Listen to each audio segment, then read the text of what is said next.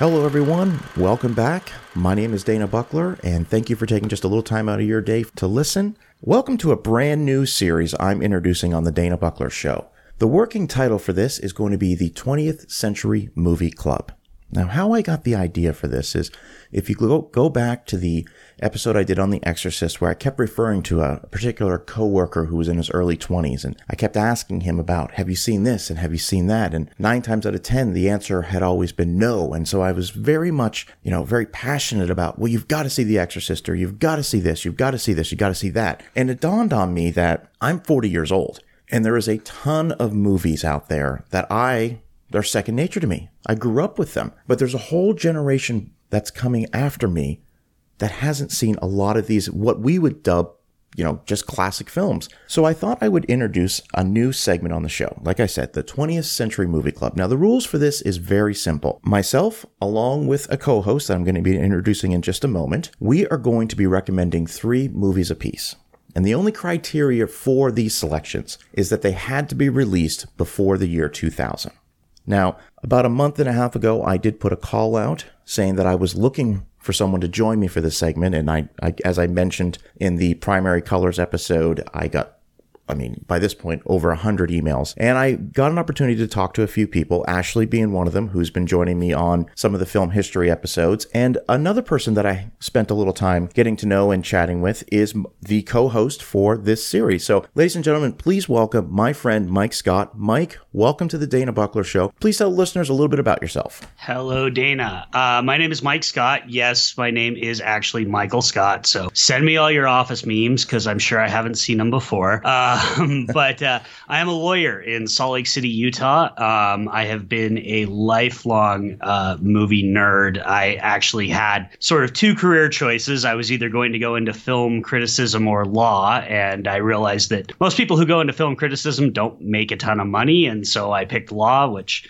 didn't work out because I don't make a ton of money doing that either, but I get to sort of have my cake and eat it too, because I still get to watch a lot of movies while doing a job that I enjoy and is very fulfilling. Outstanding. And a question I always like to ask people, because podcasting is becoming more and more mainstream, people listening to podcasts, but it's still, I still have to explain to probably 50% of the people that I meet, and I tell them what I do, what a podcast is. So I always interested, how did you discover podcasts? And a follow-up question to that is, what are some of the podcasts that are in heavy rotation for you? Sure. So I first discovered podcasts probably around 2008 and have been kind of listening to podcasts off and on ever since. But really the last couple of years, my job requires a fairly long commute, and I find that podcasts are the perfect way to pass that commute. And so the last couple of years, my podcast listening has really kind of exploded. And I actually found your show through F This Movie, which is one of my all-time just absolute favorite podcasts. It's a must listen every week. When I first found that site, that sort of felt like a community to me. And when I first discovered that, I, of course, wanted to listen to everything that Patrick and Adam and everybody else on that show did. And they guest on your show, quite regularly. And so that's how I discovered your show. And your show is now one of my regular listens as well. Most of my podcasts consist of movie podcasts. I listen to 80s All Over, the Slash Filmcast. There's a great one out of England that's called Cinematic Universe that I listen to every time they have a new one. There's a lot of podcasts out there. Oh, there absolutely is. And there's podcast it's radio on demand, and there's literally a podcast for whatever you are interested in. And I think that's great. And you mentioned F This Movie, and I always like to point out that was one of the first podcasts that I started listening to back in 2011. And of course, it was one of the ones that inspired me to want to do a podcast myself. And so, naturally having Patrick and of course Adam on the show now as regular guests it's been a delight. And I'm like you, there's a few podcasts for me that are, when they drop, I listen to them right away. And F This Movie, usually I'm up at about 6 in the morning every weekday. And that's about what time on Wednesdays that the F This Movie new episode drops. And I'm usually listening to it while I'm having my coffee in the morning. So right there with you on the F This Movie recommendation. We've selected 3 movies apiece. Now, here's the thing. We have not discussed what our picks are going to be. I want it to be as organic as possible. So there is a chance that Mike and I may have selected the same film. So we have included a wild card pick, which will only list if we've selected the same films. And that way, the wild card can roll over to the next episode in this series. Mike, I'm going to start with you today. Can you give me your first recommendation on the first episode of the 20th Century Movie Club? Absolutely. So for my first picks, I kind of went with movies that my whole life I've sort of considered comfort movies. We're going into the holidays. It's been a rough couple of years for a lot of people. And these are movies that have always just been there for me when I am feeling like I need some type of pick-me-up, some type of comfort. So the first one that I want to talk about is 1985's Real Genius, directed by Martha Coolidge. It's a movie about a young 15-year-old genius named Mitch Taylor who gets accepted to essentially Caltech. It's not called Caltech in the movie, but it's Caltech. And there he rooms with an older student named Chris Knight, played by Val Kilmer. And Chris is also a genius, and a genius who has decided that there is more to life than just books and studying and killing yourself trying to advance, scientific theories. And it's just an absolutely delightful comedy. Martha Coolidge directed Valley Girl, directed this. She's a phenomenal comedy director. And this was, I think, one of her absolute high points as far as movies in her career. Any problems, Don? Just as long as we have a working weapon by the end of June. I haven't had a working weapon since Korea. When the military runs short on brains, they go hunting at Pacific Tech, an exclusive institution for outstanding intellects, where the superstar of smarts is Chris Knight. You have a jacuzzi? Absolutely. His hobbies violate the laws of gravity. What are you doing out there? Floating, sir. His homework could win a Nobel Prize. He's one of the 10 finest minds in the country. And his IQ is higher than most people can count. I can't stand it. Have you ever seen a body like this before in your life? She happens to be my daughter. Oh, well, then I guess you have. But when Chris makes the scientific discovery of the century, You did it. his classmates want the credit. You're not number one around here anymore. His professor wants the publicity. That's it. And the military wants to use his discovery as the ultimate weapon. This is not good. So Chris is about to turn getting even into a science. And show them Roger. Open bomb bay doors. they should never try to outsmart a real genius.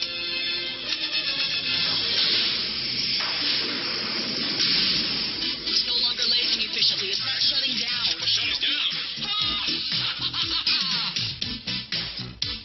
Real genius.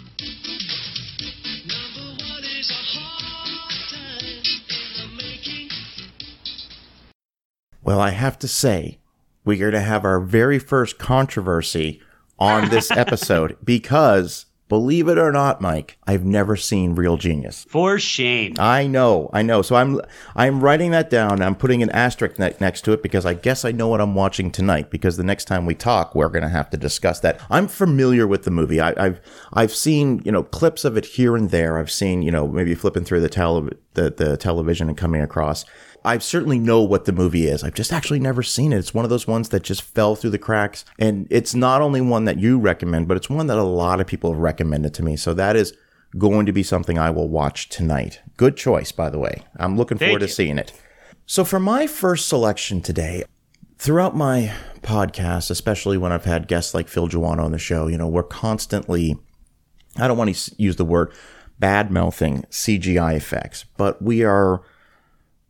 I think we're both sad that so many action films out there have decided to go basically all CGI. And Phil made an interesting point to me during one of our conversations that In a lot of cases, it would be cheaper for the studios to actually go practical in a lot of cases. But for some reason, CGI just gives them a blank canvas to do whatever they want. So I was starting to think about what were some action movies from the late 80s and early 90s that I really liked that were, bombastic in their set pieces and use little to no CGI. And I just immediately thought of the movie that I received in Christmas of 94. One of my Christmas presents, I unwrapped a VHS copy of Jan de Bont's Speed, starring Keanu Reeves and Sandra Bullock. And I of course, the litmus test for me was I asked that same coworker just 2 days ago, have you ever seen Speed? Never heard of it. Okay, all right, I know I'm picking a good movie then. What I really like about Speed is a lot of what I just said. Well, it's one of the last true action films, with the exception of, say, The Rock that came out in 1996, that has these big, huge set pieces that are all practical. Now, spoiler alert, if you haven't seen the film, there is a particular scene involving the bus that involves it literally jumping from freeway to freeway. And you can go back and you go on YouTube and you can see how they actually pulled that off using a real bus. And these days, that would never happen. It would all just be CGI. I think the movie is a lot of fun. I think it's non-stop action from start to finish. It's directed by Jan de Bont. And now, if that name is not familiar, he was the director of photography on arguably one of the greatest action films of all time, and that is 1988's Die Hard, which was directed by John McTiernan. And for those that have seen Speed, I don't think it's a coincidence that the movie opens up in a high-rise building and that when the bomb goes off in the elevator, that it stops at the 30th floor, which is, again, where the party was happening at Nakatomi Plaza. I think that was the director giving a very slight tip of the hat to John McTiernan. So 1994's Speed is my first recommendation. All right, pop quiz. Airport. Gunman with one hostage. He's using her for cover. He's almost to a plane. You're 100 feet away. What do you think? Shoot the hostage. What? Go for the good wound and he can't get to the plane with her. Clear shot. You're deeply nuts, you know that? All right, gentlemen, what we have here are 13 passengers in an express elevator. Bomb's already taken out cables. Bomber wants $3 million or he blows the emergency brakes. Anything else that'll keep this elevator from falling? The basement. He can strike anywhere, at any time. Will the mystery guest please sign in? Why are they messing with me? Do they think I'm doing this for fun? For LA cop Jack Traven. Tell me again, Harry, why did I take this job? Come on, 30 more years of this, you get a tiny pension and a cheap gold watch. Cool. The game began. Very exciting, Jack. Some close calls, huh? When someone put the city of Los Angeles to the ultimate test. Pop quiz, hotshot. There's a bomb on a bus. Once the bus goes 50 miles an hour, the bomb is armed. If it drops below 50, it blows up. What do you do? What do you do? I wasn't going to talk about it today, but I absolutely 100% was going to talk about Speed at some point on this podcast because that movie is a masterpiece. Yes. It is every time I watch it, what I am constantly amazed by is that it is a masterclass in action editing and pacing. Yes. I cannot describe to people the way that movie is put together. It is perfect. There is just such an escalation.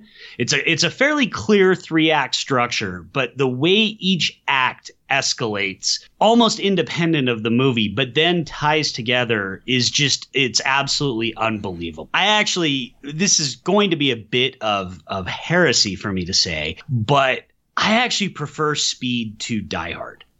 Because I think obviously Die Hard set down the template. And like you said, it's no coincidence that the opening occurs in a high-rise building. But I think Speed kind of elevates the pacing that John McTiernan brought to Die Hard. I think Speed sort of elevates that and perfects that. The sort of the genre of Die Hard on a something. I think Speed is the pinnacle of that. And frankly, I've spent most of my life defending Keanu Reeves, and I'm just giddy that we're sort of having a Keanu-assance now with John Wick and Destination Wedding and some of the other movies that he's getting credit for. This goes back to a time when Keanu Reeves was still great. I mean, he is hands down one of our best action stars of all time, and he never gets the credit he deserves. And I always tell people, well, then just watch Speed. Watch what he does in that movie. The way he manages to be both, very much like Bruce Willis in Die Hard, the way he manages to be both a traditional action hero, but also bringing that sort of inherent sensitivity that he brings to so many of his roles.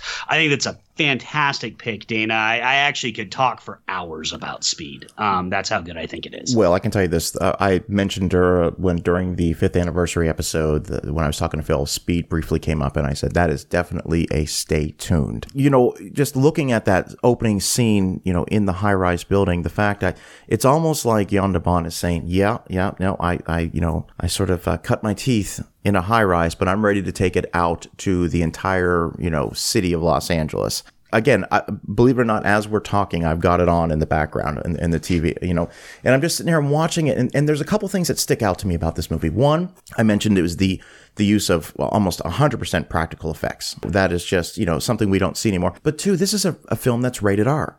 And this is a movie that could very easily have been chopped down, a couple little, you know, take a little bit of the language out. You could have, you know, edited a bit of the violence, and you could have easily gotten the PG-13 rating, no problem.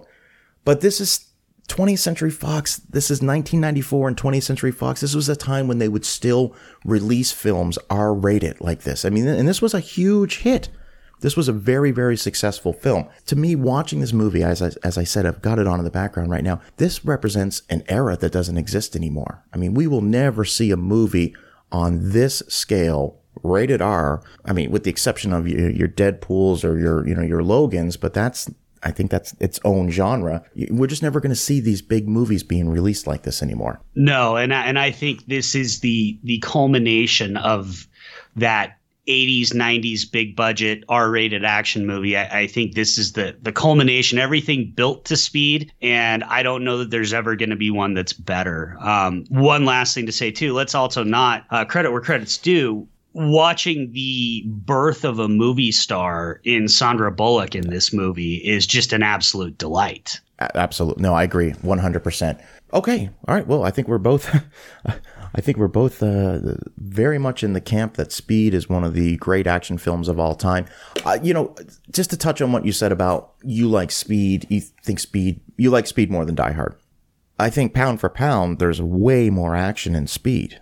I mean, it's really nonstop. That's tough. That's a tough call. To me, they're both very, very good films, and I honestly don't know which one I could say I like better. I think they're both outstanding. I think part of it is because I feel like, I mean, we're you know, as we do every year, we're in the midst of, is Die Hard a Christmas movie? Is it not? It is, by the way. But sure.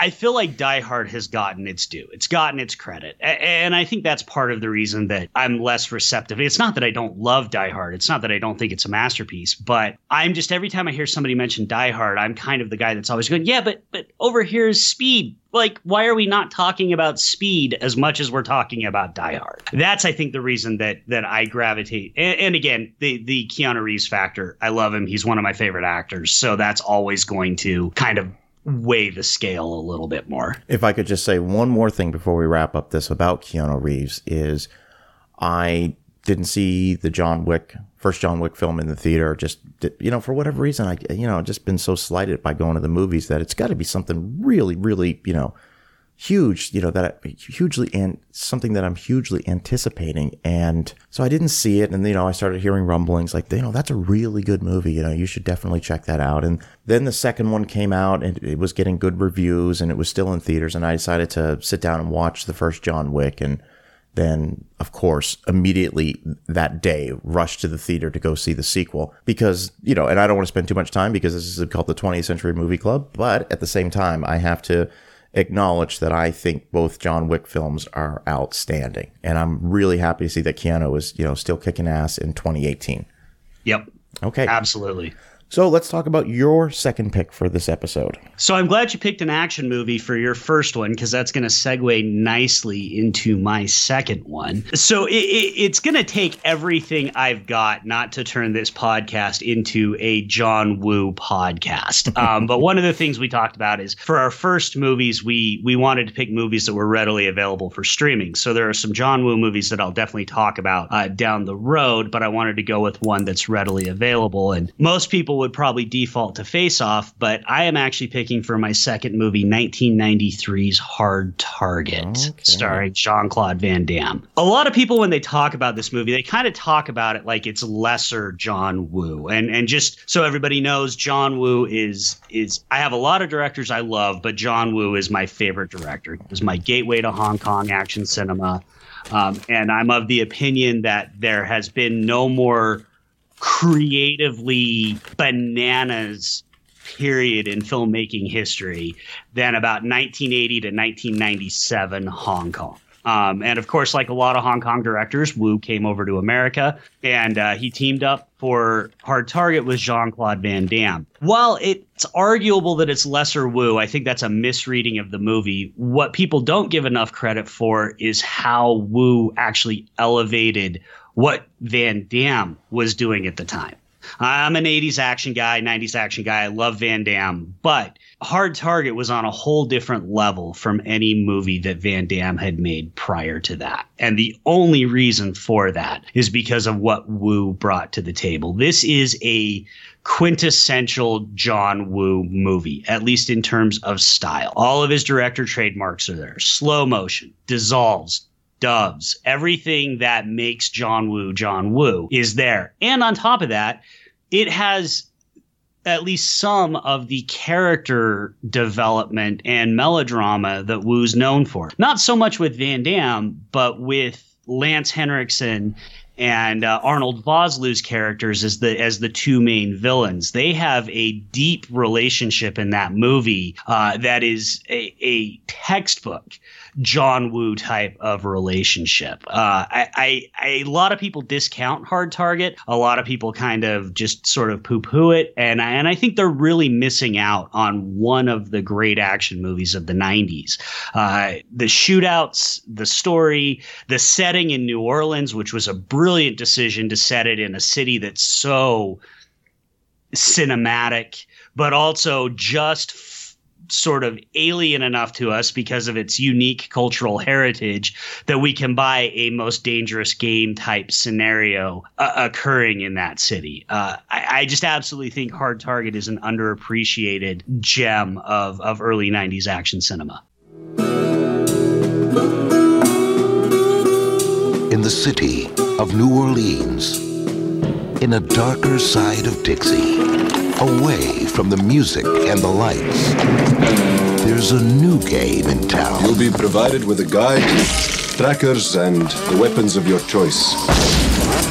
I need to file a missing person report. The competitors are deadly. We pride ourselves in hunting only combat veterans, men who have the necessary skills to make our hunts more interesting. And they always win.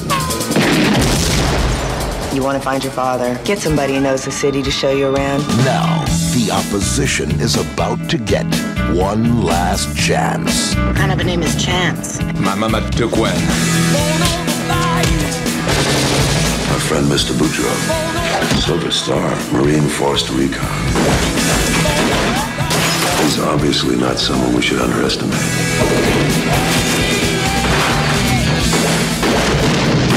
Is an annoying little insect. I want him stepped on hard. We need to get out of here now. Ladies first. What? These men will chase after you. You mad at you for business or pleasure? Both. Look at it this way. You're gonna get to meet Elvis. Give it a rest, pal. Jean-Claude Van Damme is the Hard Target. You miss me? From internationally acclaimed action director John Woo. How's it feel to be hunted? You tell me. Hard Target. And lest we forget one of the greatest performances by Wilford Brimley of all time. Absolutely. Just absolutely nails that performance. To take you through my first experience seeing Hard Target, this was the first Van Damme film that I saw in the theater, but I was very much aware. Let's see, 93, I would have been 15 years old. I think that's, yeah, I would have been 15. And by that point, of course, Bloodsport came out in 88. That was a movie that my friends and I were going apeshit over. We couldn't watch that enough. We loved that film. And then, I remember about the Van Damme era between Bloodsport and 93's Hard Target was I thought a lot of his movies following Bloodsport were very hit or miss for me. Like I didn't like Cyborg. I didn't like Kickboxer. For some reason, I absolutely love Lionheart. And that movie is crazy. Not in a good way. I rewatched it recently. I'm like, why did I really like this movie? But wrong bet. It's got one of Van Damme's best lines ever. Absolutely. So you gotta love it. Absolutely. So by the time we get to 93, I didn't see Universal Soldier in the theater. So that was, I think, Van Damme's really first big mainstream action film that he was involved in. But like I mentioned, this was the first John Woo experience I got. And you mentioned the setting, New Orleans. I'd never been to New Orleans. Okay.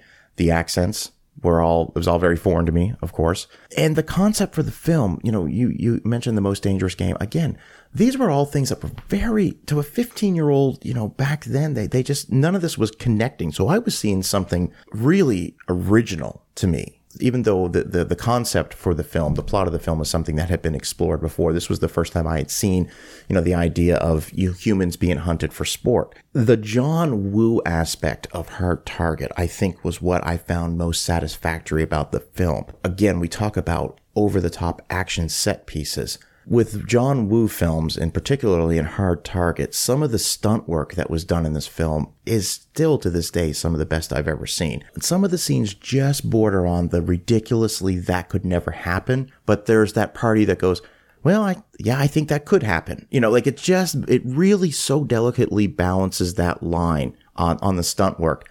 And of course, lest we forget, again, Yancey Butler's in this film, and, she was in Drop Zone. She was in a bunch of movies in the 90s and then just kind of disappeared and was relegated to the sci-fi original films. And that's a shame because I really liked her as an actress in the 1990s. What I can say about Hard Target is I completely agree with you. My question to you would be, is this the best Jean-Claude Van Damme film? It depends on what your goal is. I think the difficulty is JCVD exists. Yes. But that is such a unique, strange, odd movie in his filmography that I almost have to discount it. Not that I discount its quality because it's an absolutely phenomenal movie. But if somebody was to say, what Van Damme movie should I watch? For me, this is his best movie. I love Bloodsport, and unlike you, I actually thought his early career was not hit or miss. I love every single one of his movies. I will go to bat for Double Impact like you wouldn't believe, because who doesn't want twice as many Van Dammes? There is a level that Woo elevates. And it was pretty clear, if you read some of the backstory on this, Van Damme and Woo had some conflicts, but there was still clearly a professional respect there. And it was very clear that Van Damme didn't want to let Woo down. And, producers on this movie, Sam Raimi, James Jack, Sean Daniel, they were there to make sure they really went to bat to make a comfortable environment for Woo. And this wasn't a great experience for him. The studio didn't get him, stuff like that. And yet somehow they still managed to turn out this movie that was unlike anything that had been seen in Western cinemas up to that point. So unlike you, this was not my first experience with John Woo. I had actually discovered him through The Killer a couple years before, watched it probably way too young. I think I was probably 14 when I saw The Killer. We have a little repertory theater here in Salt Lake called The Tower, and they got it and showed it. It just blew me away. And so I was sitting here just waiting for Hard Target to come out. And to a certain extent, there is a bit of disappointment. I get that. The script is not the greatest, and it's certainly not as good as some of the scripts that Woo was working with in Hong Kong. But I still think, based on Van Damme's filmography, based on what 80s and 90s action movies looked like at the time, this is just so head and shoulders above most of them. And Van Damme has never really shown that kind of enthusiasm to a certain extent for action scenes like he did in Hard Target. I mean, he's doing everything in that movie. He's got his usual kicks and punches, but he's doing gunplay like he had never done before. He's doing all these stunts. I mean, the spoiler warning, but the final shootout in that Mardi Gras graveyard is just a sight to behold as far as how much is going on in any given shot. I mean, there's a dozen things happening in any shot during that final shootout. I wonder if he could have envisioned, when he did a movie like Bloodsport, that, because that was a pure martial arts film, through and through. And I still love that movie. I mean, that's just at its core. I think Bloodsport is just a fun movie to watch. But I wonder if he even envisioned that by the time he would get to 93, that, like you said, the gunplay, the massive stunts. I mean, he was being groomed for being a huge action star on the level of Schwarzenegger and Stallone. I mean, I think that's arguably where I think he envisioned himself going, and certainly where, studio heads were hoping to place him. I remember, I think it was the year after that Time Cop came out. I'm just curious, because I don't want to spend too much time on it, but where did Van Damme go wrong? Because, you had Hard Target came out, Nowhere to Run, which I think is an underrated film. I think that's actually a very decent, great movie, which I think, again, we're talking about him being an action star. That was a far more dramatic film, Nowhere to Run. It was certainly scaled back, action-wise. I'm just curious, where do you feel like his career trajectory started to head south? I think there's a couple of things that happened.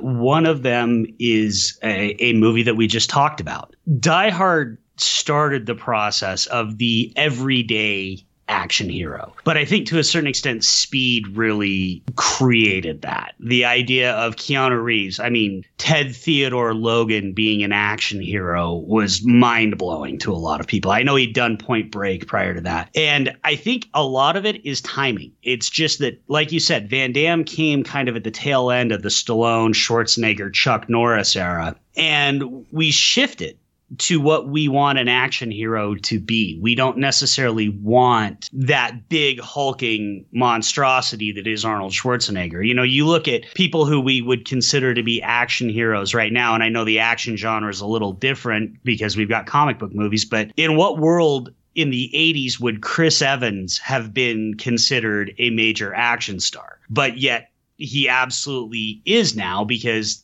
that's what we want our action heroes to be. We want them to be Captain America. And secondly, I also think, there's some pretty well documented, and I don't want to get too much into gossip, but I don't think it's necessarily gossip. He's been pretty upfront about it. Van Damme had some pretty well documented substance abuse issues in the mid to late 90s, and he became well known for being very, very difficult to work with. And so part of it is, you had Hard Target, Time Cop, which to this day, I believe is still his highest grossing movie. But then he did Sudden Death after that. And that was a bit of a step down, even though I think that movie's amazing. And then slowly but surely, the times changed. His personality or the difficulties about him kind of got more well known. The era just changed. Now, that being said, if you're not watching this stuff that Van Damme has been doing lately, a lot of it's direct to video. A lot of it is incredibly low budget. Some of it is not very good, but the work that he personally is doing in these movies is really impressive. He has really come into his own as an actor. He really steers into the years, to kind of quote Indiana Jones with Van Damme, it's not the years, it's the miles. He really steers into the miles with the characters that he's playing now. That really started with JCVD, and he has just kind of embraced that. And so he is making some pretty spectacular direct-to-video action movies and doing really good work in them now. So I think there's a lot of things that kind of culminated to sort of end his big budget career, but he's still out there, making things happen. Just off the cuff, is there a recent Van Damme film that you could recommend people to listen to, or for people to watch? Universal Soldier Regeneration and Universal Soldier Day of Reckoning are absolutely jaw-droppingly great. They're directed by John Hyams, the son of Peter Hyams, who directed Time Cop and Sudden Death. They take Universal Soldier in a whole different direction. They are kind of there is just this whole subgenre of direct-to-video action movies being done now that are, we kind of lamented the loss of the big-budget action movie. There are some direct-to-video action movies that are just some of the best action movies that have ever been made. And Universal Soldier Regeneration and Universal Soldier Day of Reckoning are two of them. If you haven't seen them, I cannot recommend them highly enough. And honestly, you don't even need to necessarily have seen the first Universal Soldier, although it does help. For my second pick, we're going to go back to high school. We're going to go back to high school in 1987. And listen, people may say I'm being a little bit biased because I am friends with the gentleman that directed this film. But I recently rewatched 3 O'Clock High about a week ago. And it is still one of my favorite teen high school comedies that came out in the 1980s. Now, understand this. There are movies like The Breakfast Club and, certain films that, are just they stand on their own. But what Phil Joannou did as the director for 3 O'Clock High, I thought was a very stylistic and very well. I mean, this was his debut film, and the way he put together these massive, long tracking shots and single takes and great editing techniques and a fantastic score by Tangerine Dream. It's still one of my all-time favorite high school movies from the 1980s. One of the amazing things about this podcast is I was a big fan of 3 O'Clock High long before I met Phil. So when I, got introduced to him and had an opportunity to talk to him, that was a dream come true. This is a movie that didn't do very well when it came out. It just kind of opened up one weekend and then it was just out of the theaters about 2 weeks later. But it slowly has built up quite the cult following. And Shout Factory just recently re-released the film on Blu-ray, and there's a wonderful director's commentary by Phil. So I strongly recommend 3 O'Clock High. I guess I should have known from the beginning. It was going to be one of those days. His name is Jerry Mitchell. Hi, Jerry. Jerry. Jerry. Hi, I'm Jerry Mitchell. I'm with the school paper. He just met the new kid in school. The guy's the closest thing to Charlie Manson ever seen at Weaver. Now, we're gonna have a fight today after school.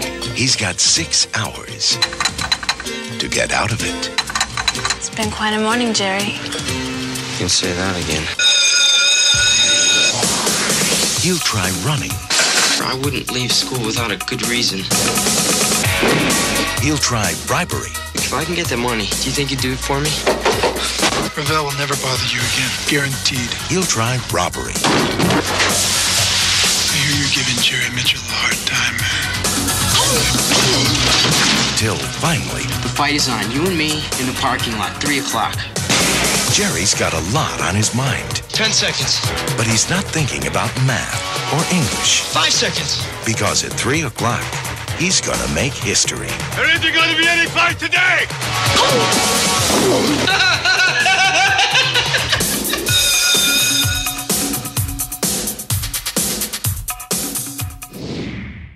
So this is my real genius. I have never seen 3 O'Clock High. Okay. I am familiar with it. I remember when it came out in the theaters. I think I probably would have been 87 is when you said it came out, so I would have been 11. I just never got around to seeing it, which I'm kind of surprised I never caught it on HBO, one afternoon. But I will certainly be now adding it to the list and watching it either tonight or tomorrow so that we can come back and talk about it next week. Outstanding. And then after you see the movie, go back and listen to the episode where I had Phil on. I believe it's the episode Phil Joannou, The Journey, and he tells a fantastic story about Steven Spielberg offering him this film. Phil was discovered by Spielberg, and he had done some work for him on the Amazing Stories TV show, and then Steven offered him his first opportunity to direct a motion picture, and it was 3 O'Clock High. And I won't say anything more than that, except that it's a fantastic story. I mean, Phil is a fantastic storyteller. And this story had me just jaw on the floor. So I encourage everyone to go back and listen to the episode, Phil Joannou, The Journey, because it's a great story. So what is your next pick? So I had, as I mentioned at the start, I am an attorney, and I honestly, for better or worse, there is a movie more than anything that is responsible for me going to law school. I even wrote about it in my personal statement. And that is Setting the Wayback Machine. And part of it's just timing. I was a sophomore in high school trying to figure out I was applying to colleges, and I wanted to know, sort of a career plan. And so in 1992, Rob Reiner dropped A Few Good Men. And that movie, again, for better or worse, changed my life. For those who don't know, A Few Good Men, 1992 legal drama starring a cast that just has to be seen.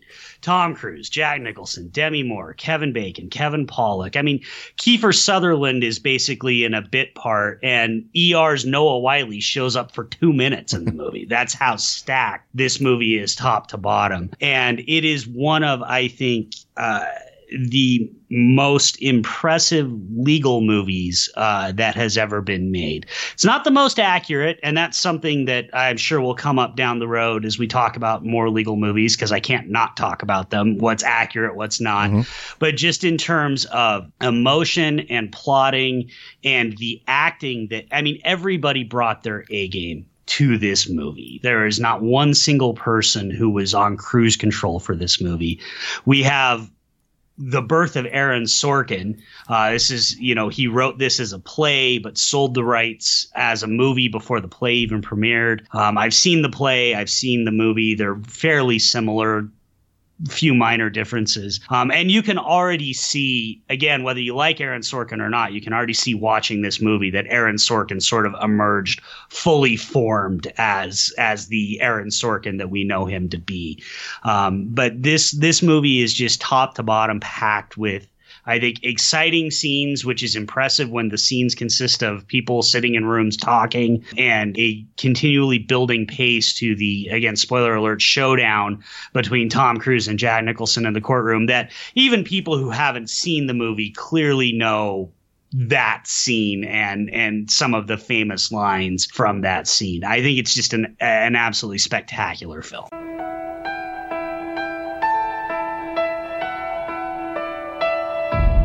You ever served in an infantry unit, son? No, sir. Ever served in a forward area? No, sir. Ever put your life in another man's hands, asked him to put his life in yours? No, sir. We follow orders, son. We follow orders or people die. It's that simple. Are we clear? Yes, sir. Are we clear? Crystal. All those having business with this General Court-Martial, stand forward and you shall be heard. The facts of the case are these. On midnight of September 6th, the accused entered the barracks room of their platoon mate. They woke him up, tied his arms and legs with tape, forced a rag into his throat. A few minutes later, a chemical reaction caused his lungs to begin bleeding. He drowned in his own blood and was pronounced dead at 37 minutes past midnight. You think Santiago was murdered? Private Santiago is dead, and that is a tragedy. But he is dead because he had no code. He is dead because he had no honor. And God was watching. How do you feel about that theory? Sounds good to me. I'll knock it all down to involuntary manslaughter. No deal. We're going to court. No, you're not. Why not? Because you'll lose. You want to investigate me? Roll the dice and take your chances. I eat breakfast 300 yards from 4,000 Cubans who are trained to kill me, so don't think for 1 second you can come down here, flash a badge, and make me nervous. Your men follow orders or people die. You want answers? I think I'm entitled. You want answers? I want the truth! You can't handle the truth. Son, we live in a world that has walls, and those walls have to be guarded by men with guns. Who's gonna do it? You? That if this case is handled in the same fast food, slick-ass, Persian bazaar manner with which you seem to handle everything else, then something's gonna get missed. In the heart of the nation's capital, in a courthouse of the United States government, one man will stop at nothing to keep his honor, and one will stop at nothing to find the truth.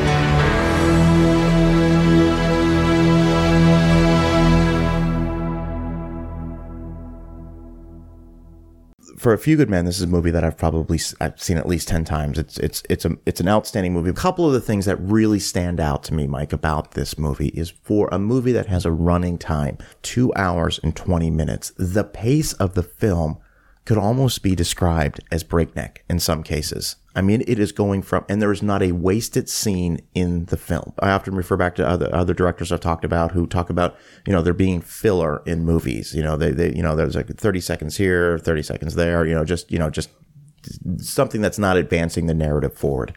With A Few Good Men, from the opening shots, from the opening scenes, it is incredibly well paced.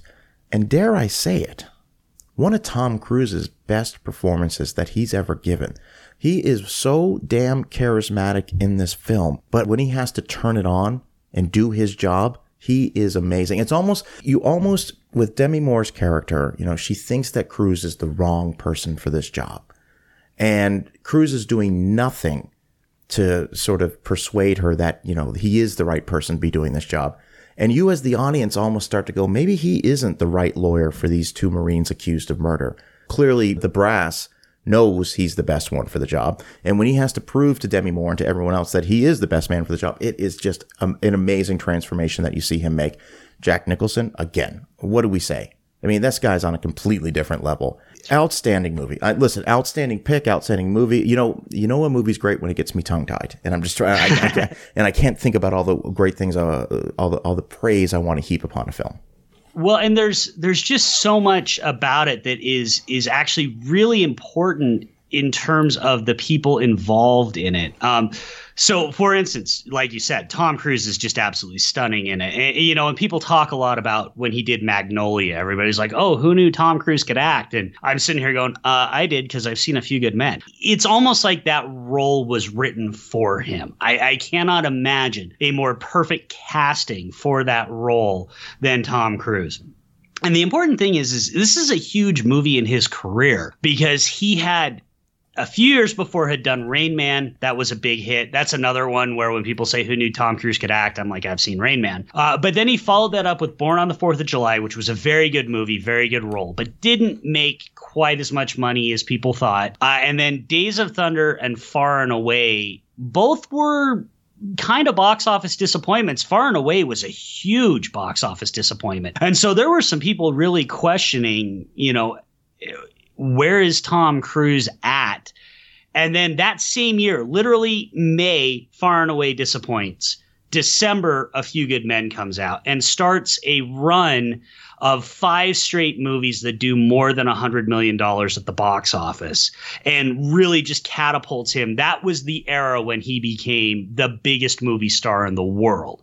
And that started with A Few Good Men. We also, to a certain extent, have kind of the end of Rob Reiner with this movie. He had a couple of other movies that I think were very good that came out after A Few Good Men, specifically The American President. But he follows this movie up. Here's the movies that he did leading up to A Few Good Men.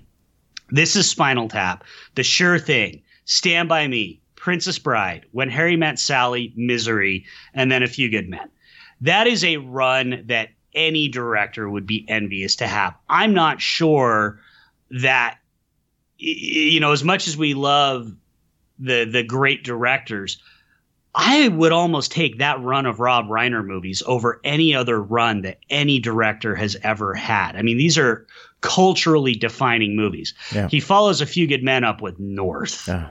One of the all-time bombs in Hollywood history. And his career has more or less never recovered from that. So this really does signify, I think some people could argue The American President, and I love The American President. They could argue that sort of signifies the end of Rob Reiner, but this is the end of that run that just any director would kill to have in his career. You mentioned the run that Rob Reiner had. And, it's interesting because I knew he directed all of those movies you mentioned, but for them to come out one after another like that, I mean, I look at Stand By Me as one of the, when that movie came out, you and I think we're kind of in that age range of those kids. I mean, it's something that we could so easily identify with. And it's just, you talk about just groundbreaking films, and The Princess Bride is still, easily one of the top favorite films to ever come out of the 1980s. And Misery is just, I mean, I'm gushing over these films and Few Good Men. And then there's North. And I'm just like, I remember that's Elijah Wood and Bruce Willis. Yep. Now that's an example of a film where proper film criticism served me well. As in, I saw Siskel and Ebert review North on their show at the movies, and to this day, I've never seen it, and I don't think I ever want to see it. I don't think I ever want to revisit it. I don't think I ever want to visit it because it doesn't seem to even fall into the "it's so bad it's good" category. Have you seen North? I have. I unfortunately saw North when it came out. And again, because A Few Good Men. I mean, I loved A Few Good Men. It's bad, Dana. And I try not to be negative when I talk about movies. Sure. I think there's enough negativity in the world. Sure. But some movies are bad enough that you can't there's not even glimmers that you can pull out of like, oh well, this is good, let's talk about. No, it's bad. And like I said, unfortunately, if you look at the movies he's made after North, it's almost as though it broke him or it broke his career. I'm not sure, but nothing he's made since, except for arguably The American President, has even come close to what he made in that run prior to. Okay. Yeah, no, I agree. All right. So for the final pick of this episode, I want to point out no wild card was needed today. All right. Well, we don't know yet with my last pick here. So far, no wild card pick has had to be issued, but I'm going to go with a movie that came out in 1992. Now, this film was directed by Phil Alden Robinson. That name sounds familiar. He was the director of the Kevin Costner baseball classic Field of Dreams. This movie stars Robert Redford, Dan Aykroyd, Sidney Poitier, River Phoenix, just to name a few. It is called Sneakers. And this is a movie that is, I can't wrap my head around why more people don't talk about this film.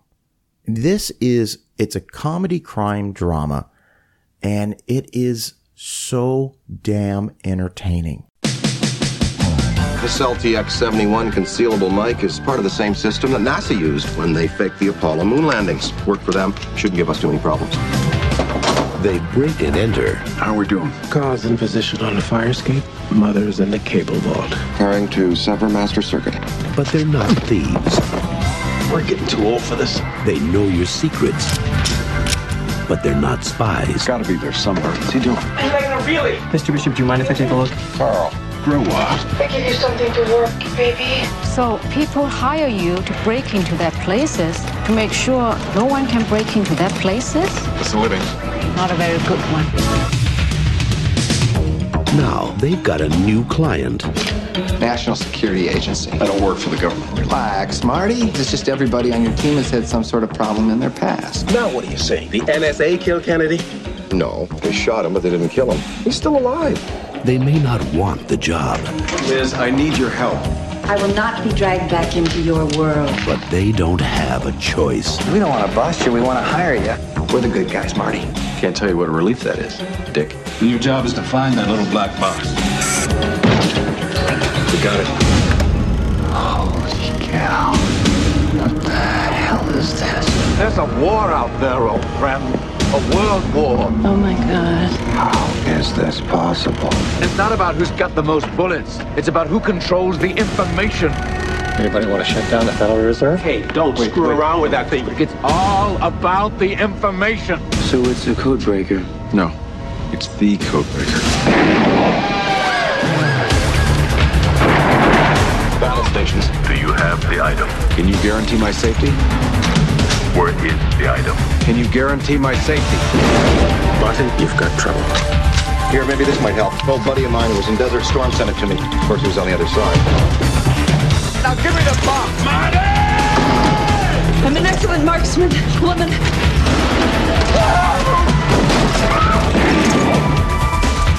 I'm Carl. There's a fire escape at the end of the north corridor. Go directly north, about 30 yards. 5 seconds. Hang up, fish! Hang up, they've almost got us!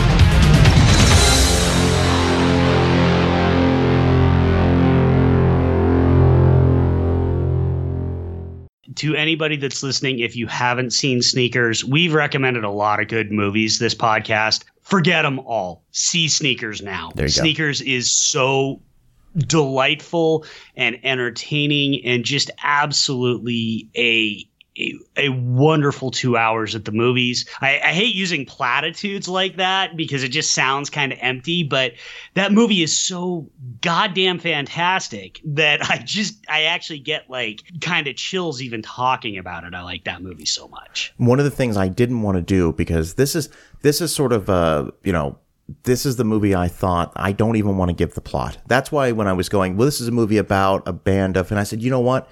I went into this movie not knowing anything about it. My sister rented it from the video store. It was family movie night at my house, one Sunday evening, and we popped it in.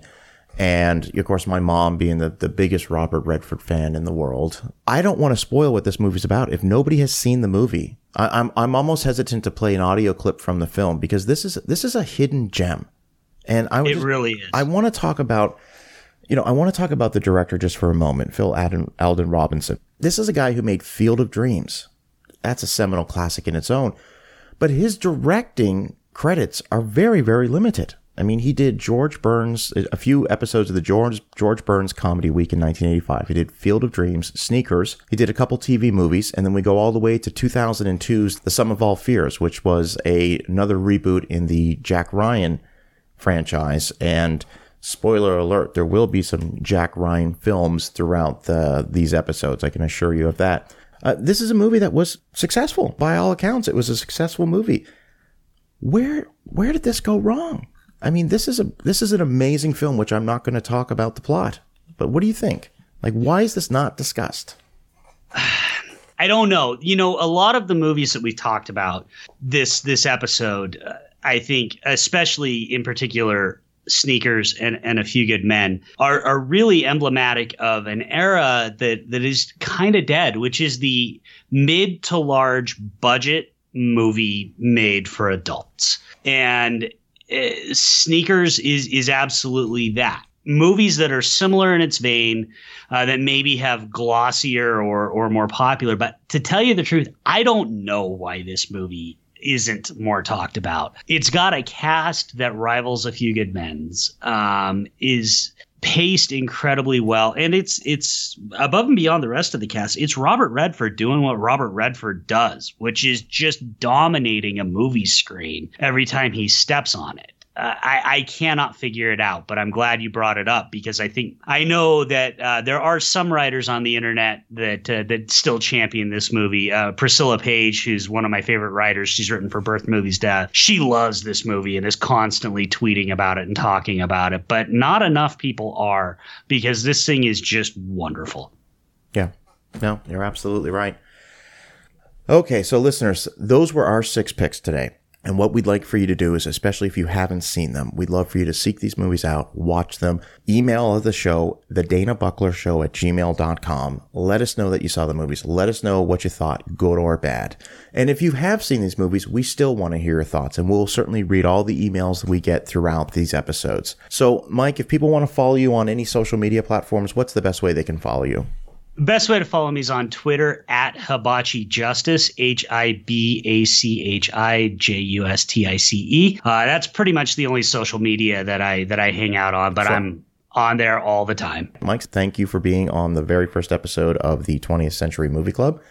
I've got a little homework to do since I haven't seen Real Genius. So that is, when we talk again, that will be, I think, the first topic of discussion. And I'm hoping by then you'll have an opportunity to see 3 O'Clock High and we can discuss those two.